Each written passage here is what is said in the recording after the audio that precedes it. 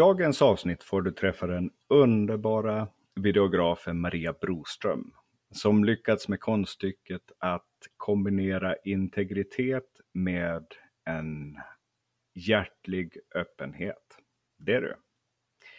Jag heter som vanligt Jonas Burman och sponsrar gör Camp Jonas, som finns till för dig som känner att nu är det dags att leva ut i en dröm men kanske inte riktigt vågar.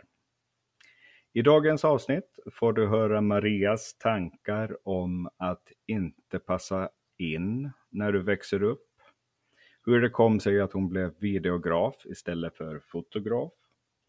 Vikten av bra vänner och ett bra nätverk för att du ska lyckas. Och hon delar också med sig av sina bästa tips om du drömmer om att bli fotograf eller videograf. Mycket nöje!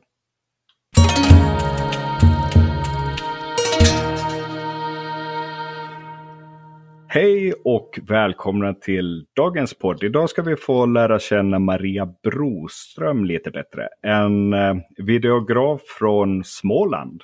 Ja. Stämmer det, Maria? Ja, eller från. Jag bor här nu men jag är från Göteborg från början. Ja, just det. Välkommen hit, Maria. Tack så mycket. Så göteborgaren finns kvar i dig? Ja, gud ja. Gud. Nej, men jag tycker väl kanske inte att det låter att jag har så mycket göteborgska kvar i mig längre. Men alla andra jag träffar tycker väl det. Så att, ja. Ja, precis. Och hjärtat är ju göteborgskt. Så är det. Jag förstår. Jag är ju själv uppvuxen i Finland. Och du har hjärtat kvar? Delvis men också väldigt mycket här i Sverige och runt hela världen. Ja, citizen of the world. Precis. Vi kan ju säga till er som lyssnar att jag och Maria, vi har träffats ett antal gånger i alla fall. Ja. Ja, både... Vi är way up north torskar kan man säga. Så kan vi säga, precis. Absolut. Så både nyktra och onyktra kan man väl också till. Jösses. Ja, det. Mycket roligt.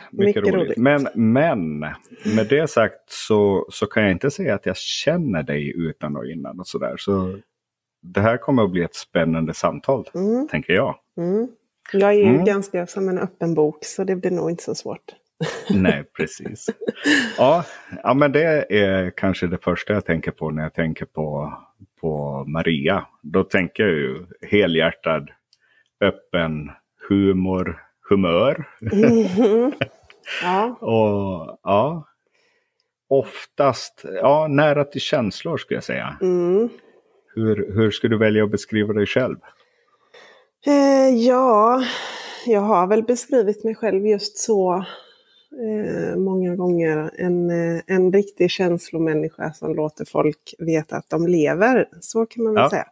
Och det kanske låter lite negativt. Alltså just det uttrycket låta folk veta att de lever. Men det är ju, och visst kan det vara negativa känslor ibland. Men det beror lite på hur man ser det. Jag tycker att känslor överhuvudtaget, att det är bra att visa känslor. Och det är ju både glädje och sorg och kärlek och ilska och allt. För jag ser väl det så att om man får ut det ur systemet så behöver man inte grubbla på det. Nej, precis. Nej. Är det någonting som du har gjort naturligt hela livet eller är det något som du har fått lära dig? Nej, det har jag gjort hela livet. Men jag har ju inte alltid... det har inte alltid varit en bra grej. Så, jag har inte alltid fått höra att det är en bra grej. Jag har ju alltid fått höra att jag måste liksom tona ner mig och hålla mig innanför ramarna och så vidare. Sånt som förmodligen många tjejer får höra, men kanske inte lika många killar. Ja, precis. Ja, spännande. Så att, ramarna ser ju kanske lite olika ut för killar och tjejer när vi växer upp, tänker jag. Och fortfarande när vi är vuxna. Så jo, men så är det. Alltså verkligen. Jag har väl alltid blivit beskriven som en tjej med skinn på näsan. Och det vet ju alla vad det betyder. Men jag vet inte. Jag har i alla fall aldrig hört talas om en kille med skinn på näsan. Har du det? Nej, det tror jag faktiskt inte. För att killar... Vad betyder... vad betyder det? Det betyder väl att killar förväntas att vara sån som jag är. Och att jag faller utanför det som tjejer ska vara. Utan jag är då... det är liksom ett manligt beteende. Så därför så skulle man aldrig sätta en etikett på det när det gäller en man. Men man gör det gärna. Därför att det är bara helt normalt att män är sådana. Men det finns ju, jag menar, nu blev det, det har gått 4 minuter och 53 sekunder och vi är redan inne på patriarkatet. Nej, men det finns ju många killar och män som också som inte passar in på det. Men de blir ju mer beskrivna som att alltså mjuka och du vet sådär lite blyga fastän att de kanske bara, jag vet inte. Nu ballade det ur direkt här. Nej, det tycker jag absolut inte. Jag tror att jag har den förmågan att göra det med människor. Jag har inte tid. Livet är för kort för skitsnack. Ja, exakt. Jag dyker alltid rakt in. Ja, det är bra. Det är väl därför jag uppskattar dig så mycket. Ja, tack min vän. Ja, men ju så. Detsamma. Det är enkelt att prata. Ja, men jag hade väl lite, alltså precis tvärtom när jag växte upp, skulle jag säga. Och det kanske du kan tänka dig också, du som har träffat mig, att växa upp som kille i Finland med de egenskaper som jag har. Ja, men det var lite det hade jag i bakhuvudet. Att du är ju kanske min, alltså... vad ska man säga? Du är som jag fast på andra sidan, åt andra hållet. Ja, precis. Liksom jag passar inte heller riktigt in i de här stereotypiska könsrollerna och mönstren. Och det är det som är lite faran. Och där, nu vet jag inte, här var det ljud på min dator. Det kanske, undrar om jag kan stänga av. Nej, för då hör jag inte dig.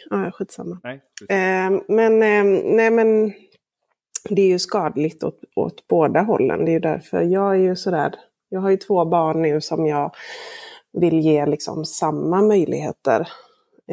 Alltså de har ramar utifrån vad som är vettigt för människor och barn att ha för ramar. Alltså att man ska vara snäll, att man ska liksom...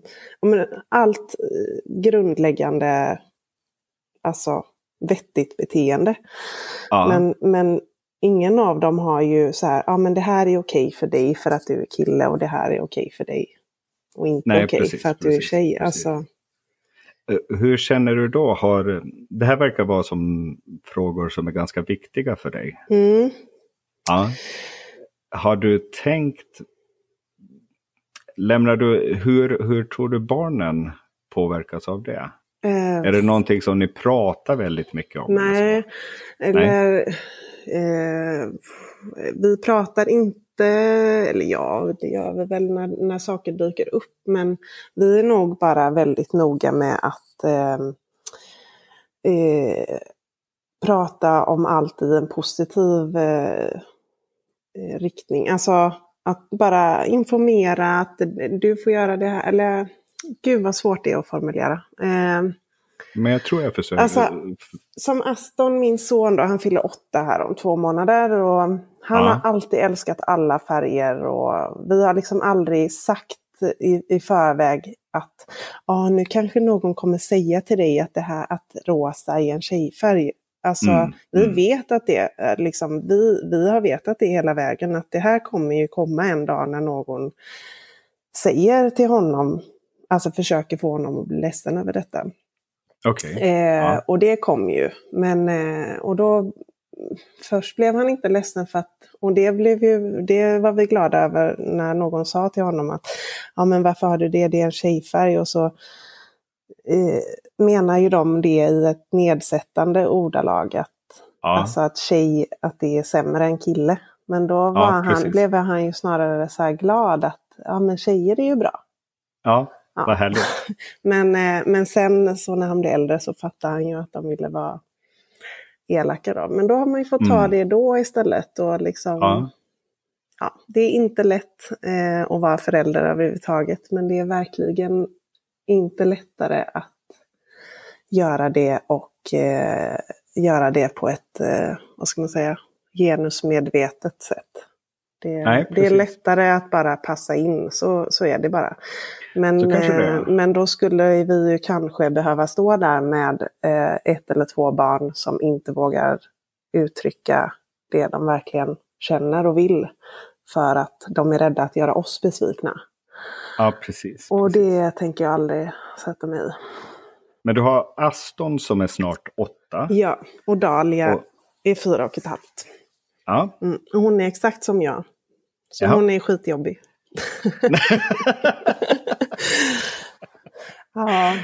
Vi är lika varandra. Ja, gud ja.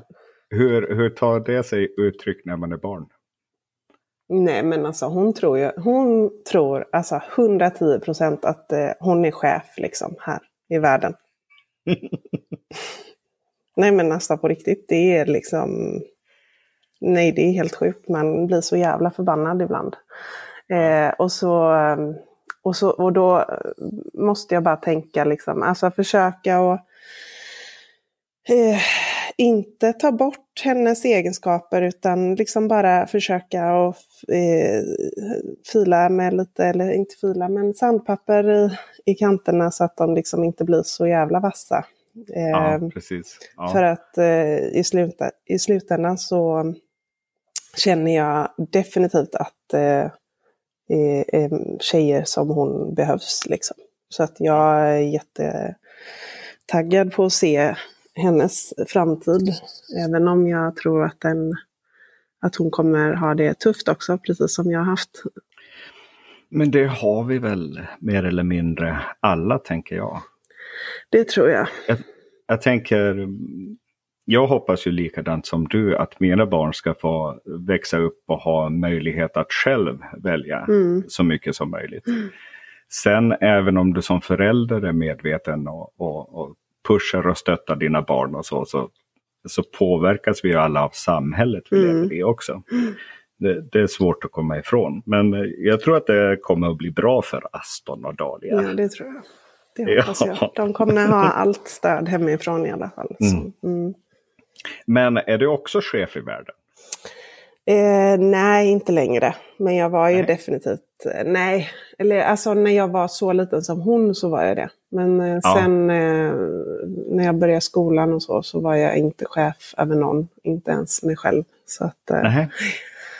Nej. Vilken ålder pratar vi? Alltså lågstadium, nej, hela skolgången egentligen. Jag fick byta skola i högstadiet till slut när jag inte orkade mer. Så nej, det ska inte bli för dramatiskt. För som du sa, alla har ju sina tuffa perioder i livet. Och när jag började skolan så var jag väldigt duktig och fick hoppa upp en klass. Jag gick 1:an och 2:an på ett läsår då. Men svenska skolan hade man mycket att önska av på 90-talet. Och tyvärr så är det nog fortfarande samma att man med all rätt så lägger man resurser på de som inte hänger med. Men de som är lite extra duktiga, där vet Sverige inte riktigt hur man ska göra. Utan det är liksom sådär, men det är viktigare att ingen känner sig utanför. Så att jag blev ju inte...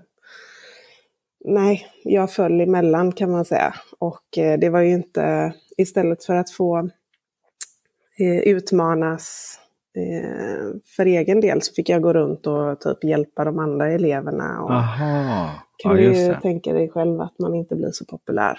Och, ja, lång som fan, rödhårig, fräknig, duktig i skolan. Inte direkt liksom den coola tjejen om man säger så. Ja. Men sen så var jag ju precis som, jag vet inte, jag har nog alltid haft jävligt mycket integritet och liksom inte, bara för att jag var väldigt opopulär så var jag ju inte sådär att jag gömde mig, utan jag tog liksom min plats ändå, för jag tyckte ändå att jag har ju lika stor rätt att existera som alla andra. Det var skönt att du kunde ha kvar det. Jo, ja, det var liksom inget medvetet val. Jag vet bara inte hur man gör på något annat sätt. Så Nej, att, nej, men det låter ju som en fantastisk styrka att ha.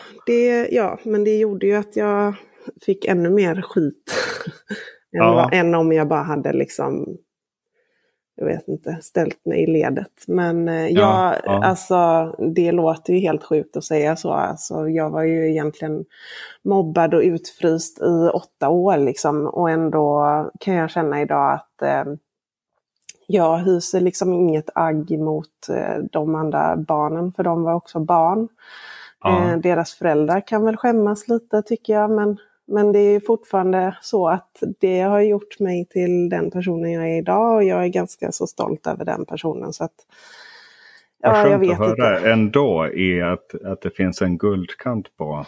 Ja, jag önskar inte att någon och det person... tragiska. Ja, jag vill ju inte att någon enda person ska bli utsatt för mobbing. Nej. Men jag tänker att man mår ju inte så jävla bra om man mobbar andra heller. Så det var nog inte kul för någon. Nej. Sen om... Vad känner du att kan det ha gett dig någonting idag? Ja, gud. Alltså, det är ju... Nej men allt, det är ju bara... Jag vet ju exakt hur jag inte skulle vilja vara mot någon annan. Och hur mina... sen är det ju inte så att man alltid är perfekt för det, men... Nej, det är nog ingen. Nej, men alltså en sak som liksom har följt mig genom hela livet, det är ju... Alltså jag har ju inte haft en enda bästa kompis förrän jag i princip har varit vuxen. Och det är ju, faller ju... Där kommer vi tillbaka lite till hur tjejer och killar är. Alltså... Tjejer ska ju ha en eller kanske 2 bästisar, men alla vet ju att tjejer inte kan leka 3, för det har vi ju alltid lärt oss, för då är det ju någon som hamnar utanför. Så man ska helst ha en bästis, och den personen håller man ju med oavsett om man tycker att hon egentligen har fel. Just det. Så, och så har jag ju aldrig kunnat bete mig. Jag kan inte stå och hålla med någon och hålla någons rygg bara för att liksom. Bara av lojalitet? Nej, alltså nej, för det är inte lojalitet för mig. Nej. Alltså, nej. Och det gäller liksom i min familj och allting. Alltså, det blir alltid hetsigt därför att jag, och det är inte bara jag utan det är ju hela min familj. Man liksom, nej men det är inte så att jag alltså utan att bli ombedd går fram och säger min åsikt till folk. Men om jag tycker att min bästa vän har fel så kommer jag ju säga det. Och det är ju först när man har blivit vuxen som folk har uppskattat det här.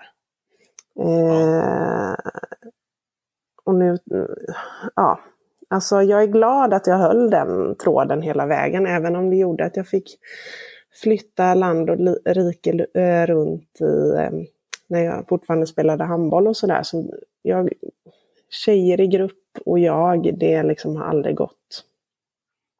Just på grund av det här då. Att jag har ju, det slutar ju alltid med att ingen har ju min rygg. Okej, all right. Eftersom, men nu har jag flera som har min rygg. Ja, eller hur? Jag tänkte säga, jag tycker jag har sett dig med i stort sett som samma gang kring dig. Ja. Men det kanske handlar mycket om just de tillfällen och som vi har träffat dig på också, eller? Ja, men det är också lite sådär, och jag vet inte om det är bra eller dåligt, men visst, jag är väl med, om vi åker på Way Up North så säger ändå alltid de som jag har åkt dit med att ja, men dig såg man inte röken av, för du går ju runt och pratar med alla. Och det är ju lite sådär, jag kanske också targetar personer som jag vet inte känner så många och vill ta hand om dem så att de inte känner sig utanför. För jag vill absolut inte utstråla någon slags så här, det här är mitt gäng och you can't sit with us. Liksom. Nej, precis. Utan men samtidigt så måste jag har ju ändå vänner och de vill man ju liksom vårda relationen med. Så det går ju inte att bara åka på Way Up North med några och så sen inte vara med dem. Nej, men jag har ju också åkt på Way Up North helt själv i princip. Så jag bryr mig inte så mycket. Jag tänker vi har ju varandra allihop. Way Up North Junkies sa du att vi var. Ja. Så är det väl. Ja. När var första gången du var på Way Up North? Ja, det är ju bara 2 år sedan i oktober nu. Jag var på min första i Stockholm 2017. Ja, just det. För du började jobba som videograf 2016? Ja, 17? mitt första gjorde jag 2016. Men sen första säsongen var ju 2017. Ja, precis. Och som jag har förstått det så började du efter att du själv hade gift dig. Precis. Ja. Spännande. Mm. Men du fotograferar också? Ja, det gör jag ju. Och jag vill gärna fota fler bröllop också. Och har fått lite bokningar för det nu. Dels så tycker jag att det är väldigt roligt att variera.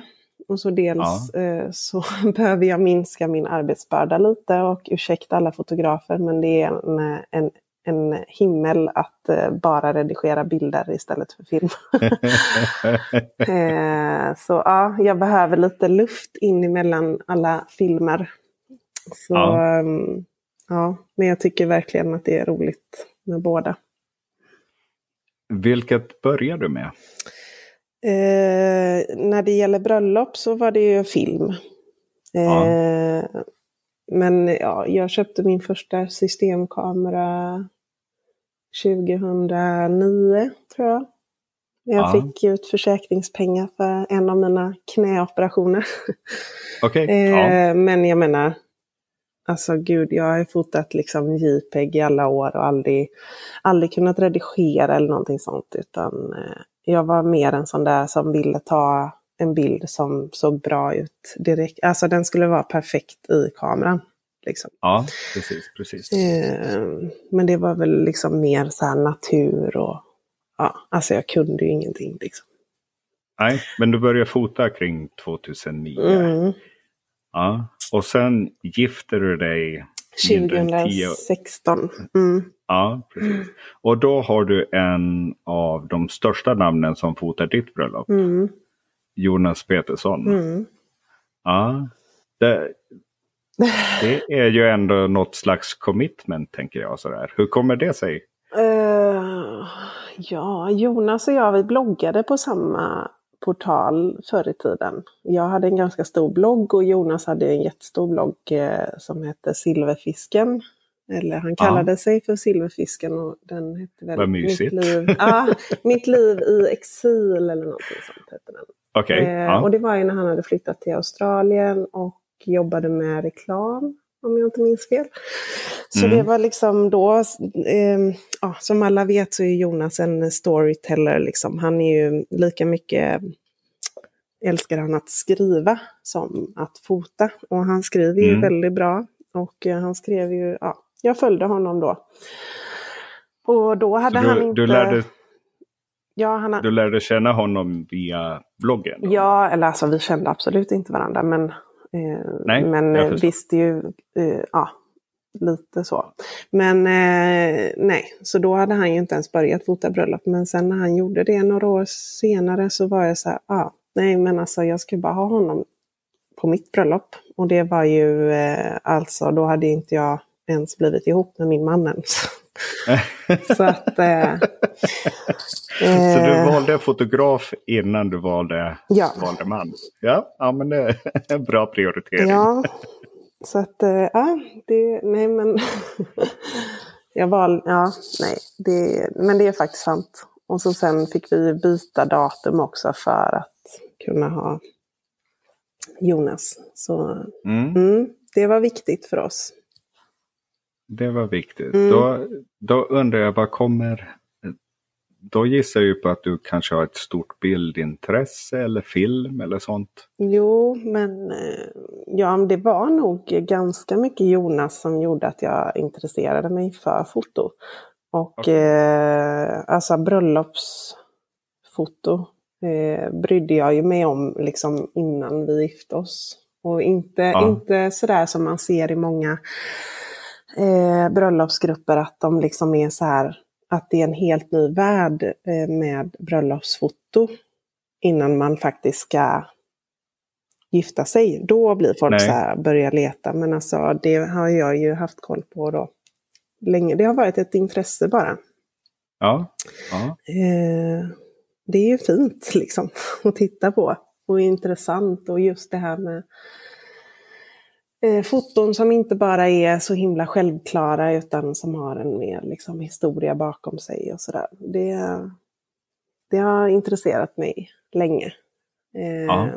Men sen att jag valde att gå in i den här branschen var ju liksom, efter bröllopet så var jag typ jätteglad och jättenöjd i 3 dagar. Och så sen blev jag typ knäckt över att jag inte skulle få göra någonting roligt och stort mer i hela mitt liv. Jag bara, nu har jag fått 2 barn och jag har gift mig. Och nu finns det ingenting mäktigt kvar i mitt liv. That's it. Ja, nej men alltså det låter ju helt sjukt. Men alltså det är ju ändå så. Och då har jag inte ens varit så här typiskt liksom... sådär gått och drömt om mitt bröllop när jag var barn. Men det är ju ändå så här att man liksom, men jag vill gifta mig någon gång och jag vill skaffa barn. Det är liksom 2 stora grejer i livet. Ja, men så är det ju. Absolut. Och så hade jag gjort det. Och bara, fy liksom. Och så jättedeppig över att inte få planera bröllop och vara i den här bubblan något mer. Ja. Och bara... Gud, jag måste förlänga det här på något sätt. Och det har jag ju verkligen gjort. Så då kom du på den briljanta idén att du skulle dokumentera andra människors bröllop? Ja, precis. Och fota var ju såklart första tanken. Men min bästa kompis och en av mina tärnor, Frida Ireklint, hon fotar ju bröllop och annat också. Men då kände jag bara, nej, jag vill ju inte... gå in liksom, inte för att jag var i närheten av henne liksom, men jag ville inte gå in i hennes revir då, för vi bor ju på ett ganska litet ställe, så jag bara, och våra makar driver företag tillsammans, så då blev vi så här, vi vill också göra någonting tillsammans, och då köpte jag videoutrustning.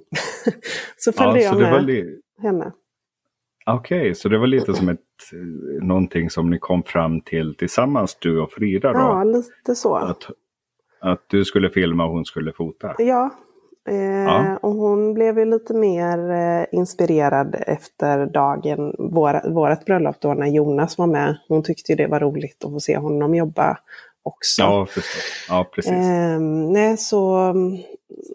Från början tänkte vi att liksom, vi ska bara jobba ihop och sådär, men det var ju väldigt naivt liksom, för att dels så vill ju alla ha fotograf, men inte alla vill ju ha videograf. Och så sen har Frida en bild- och redigeringsstil som jag älskar, men som jag vet är liksom, man måste själv vara ganska fotointresserad för att ta till sig det. För hon fotar ganska mörkt och liksom så här, allting är inte självklart. Det är inte de här glada, ljusa liksom.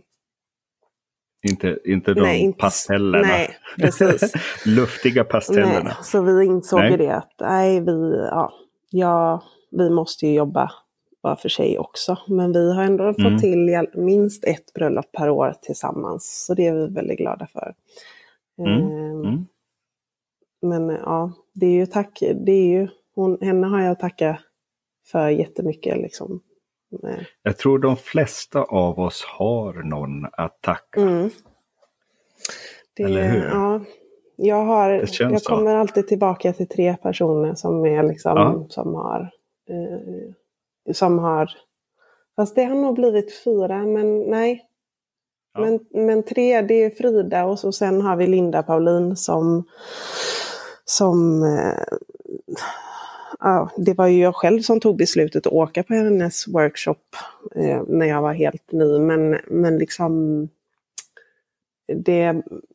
det som jag har hur hon pushade mig i början och trodde på mig liksom, nu har jag jättemycket att tacka för.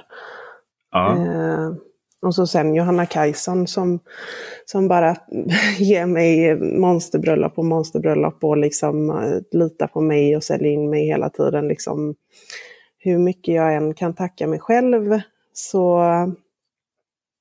så är det liksom de här 3 har ju liksom hjälpt mig jävligt mycket. Ja. Och det hoppas jag att de vet. Annars vet de det när de har lyssnat på det här. Precis. Ja. Jag har ju träffat de människorna också, men inte som att jag känner dem heller. Men de verkar väldigt fina. Ja, och de är ju... Och det här är ju lite specifikt, men alltså, vad ska man säga? Klassiskt för mig är ju att jag inte är vän med folk som är likadana. Alltså dels är de inte likadana som mig själv och så alla mina vänner är väldigt olika. Några är ju lika såklart, för det finns ju inte hur mycket olikheter som helst. Men som, alltså att de tillfredsställer ju varsin del i mig. Eller vad ska man säga? Nu låter det. Jag vet inte vad man ska säga. Det lät väldigt spännande. Men om du säger, jag har ju så himla många sidor. Alltså jag är ju dels en pajas som alltid ska få folk att skratta, men jag är också väldigt djup som liksom, det här alltså med personligheterna som folk pratar om, vilken färg man är. Ja, just det. Ja, vissa är ju väldigt specifika. Gul eller röd eller blå. Men jag är verkligen alla färger. Ja. Det är helt, alltså jag känner igen mig i allting liksom. Bara det att det är olika situationer. Jag är både extrovert, men jag är också väldigt introvert. Jag kan liksom stänga in mig totalt. Alltså, och alla de vännerna som jag har, som ändå är nära vänner, är väldigt olika. Och de liksom, det här med att tillfredsställa, alltså då menar jag verkligen psykiskt och emotionellt. Alltså att de... Ja. Känner du att du har lätt att komma överens med de flesta typer av människor? Ja, förutom de som är för lika mig själv. Okej, ja. Nej, men ja, jag tycker det. Kommer dina vänner överens med varandra? Jo, men de flesta. Det var inte en demonstrativ hostning. Det var inte nej. Det. Nej, men det tycker jag. Men grejen är att jag bor här ganska i en väldigt liten stad. Och de 2 nära vännerna som jag har här är Frida då och så Matilda som ofta är med mig och filmar. Och hon ska med på sin första Way Up North nu. Ja, vad spännande. Och de kommer jättebra överens. De är jätteolika också. Men de har också blivit vänner liksom genom mig. Men de kan ju liksom, de kommer jättebra överens. Men sen de flesta andra vänner som jag har bor liksom utspridda över hela Sverige, så att de träffas liksom inte så. Nej, precis. Det är ju typ på Way Up North. Och det är fan helt fantastiskt att man sitter och pratar om någonting som är egentligen jobb. Ja. Men det är ju liksom, det är mina vänner. Därför att, du och Rebecka och Johanna, alltså Mikaela, alla från liksom halva och hela Sverige. Från Hässleholm till Kiruna. Som är kollegor egentligen, men ja.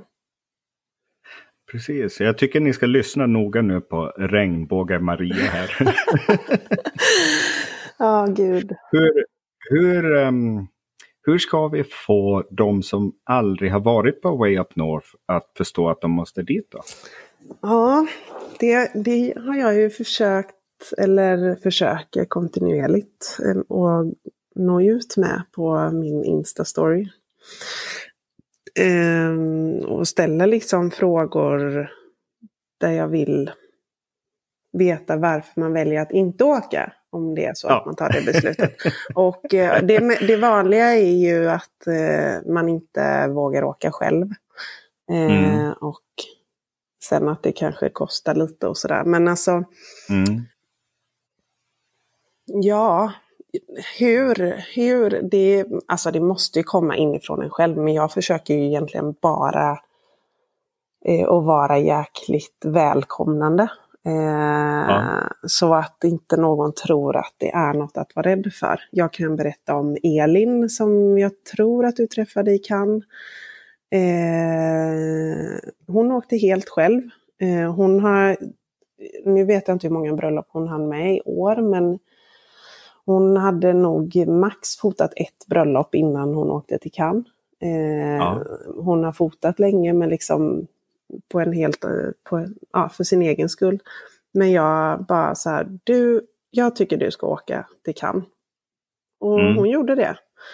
Och hon träffade massa nya vänner och hon ska åka nu igen. Och liksom, man kan ju berätta om sådana personer. Men samtidigt, det måste komma inifrån en själv att man bara känner så här, vad fan, nu krossar jag alla mina jävla comfort zones, invisible walls och bara gör det här.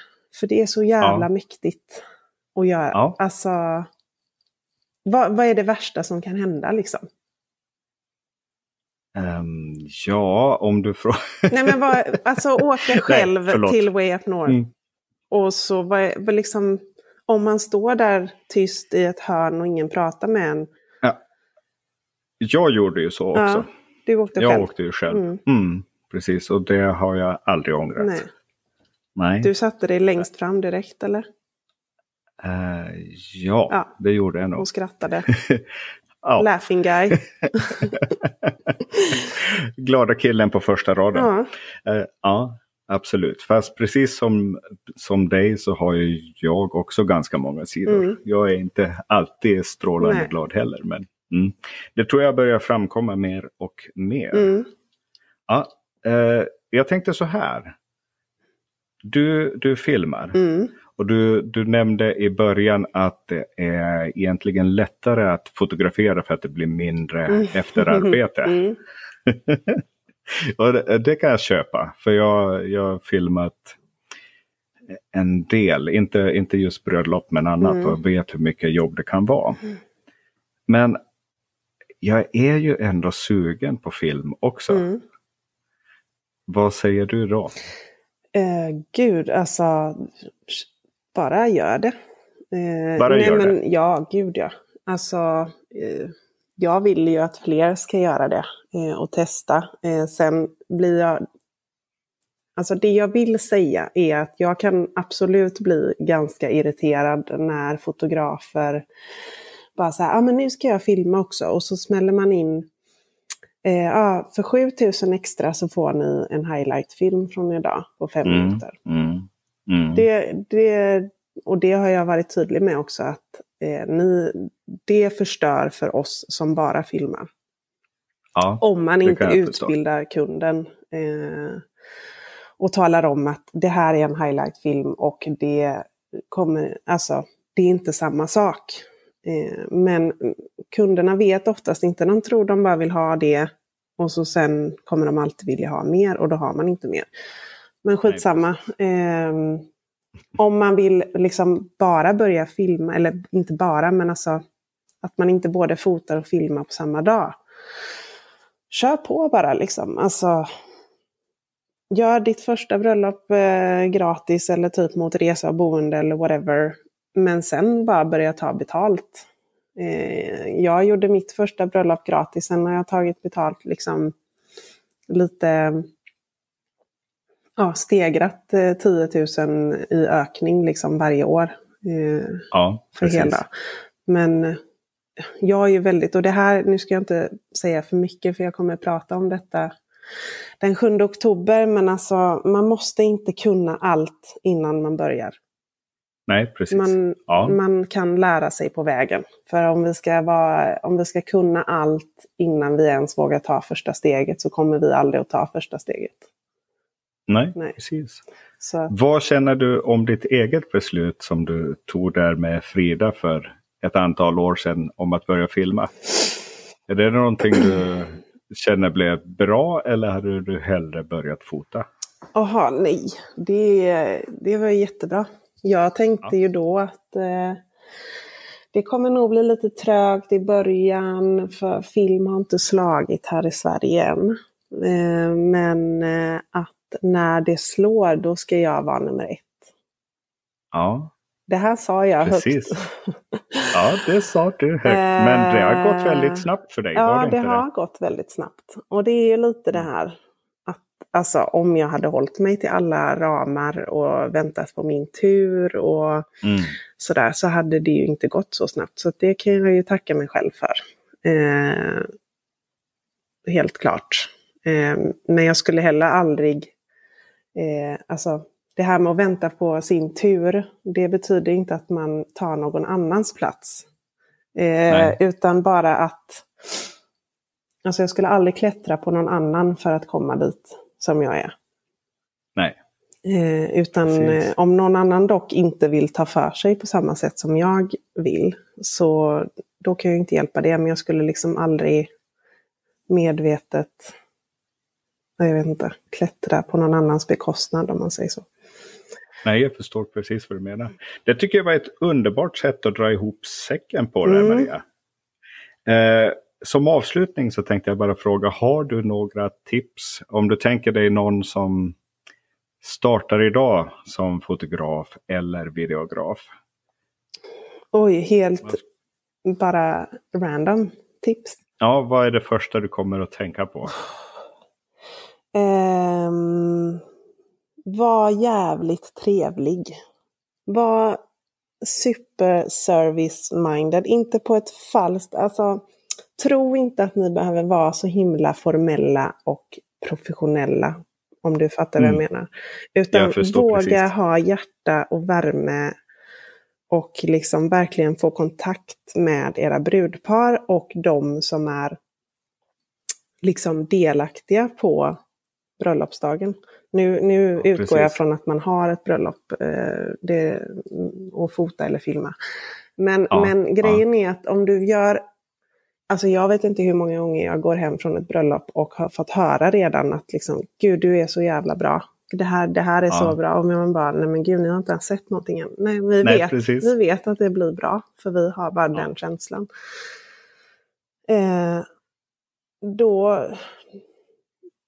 Då gör det ingenting om du har missat något eller tabbat dig lite där eller om det är lite oskarpt eller whatever.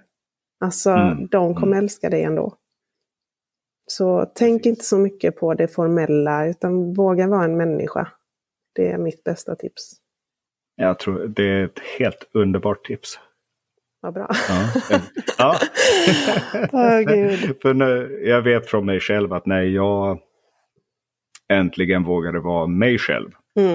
Istället för att tro att jag måste ha någon slags professionell roll eller så. Då blev allting så mycket bättre. Nej men så är det. Tack så mycket Maria för att du tog dig tid. Och tack själv.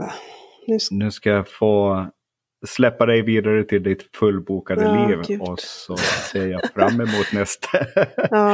fram emot nästa gång vi ses. Ja, det gör jag med. Gud på scenen liksom. Herregud. Lycka till min vän. Ja, detsamma. Hej då.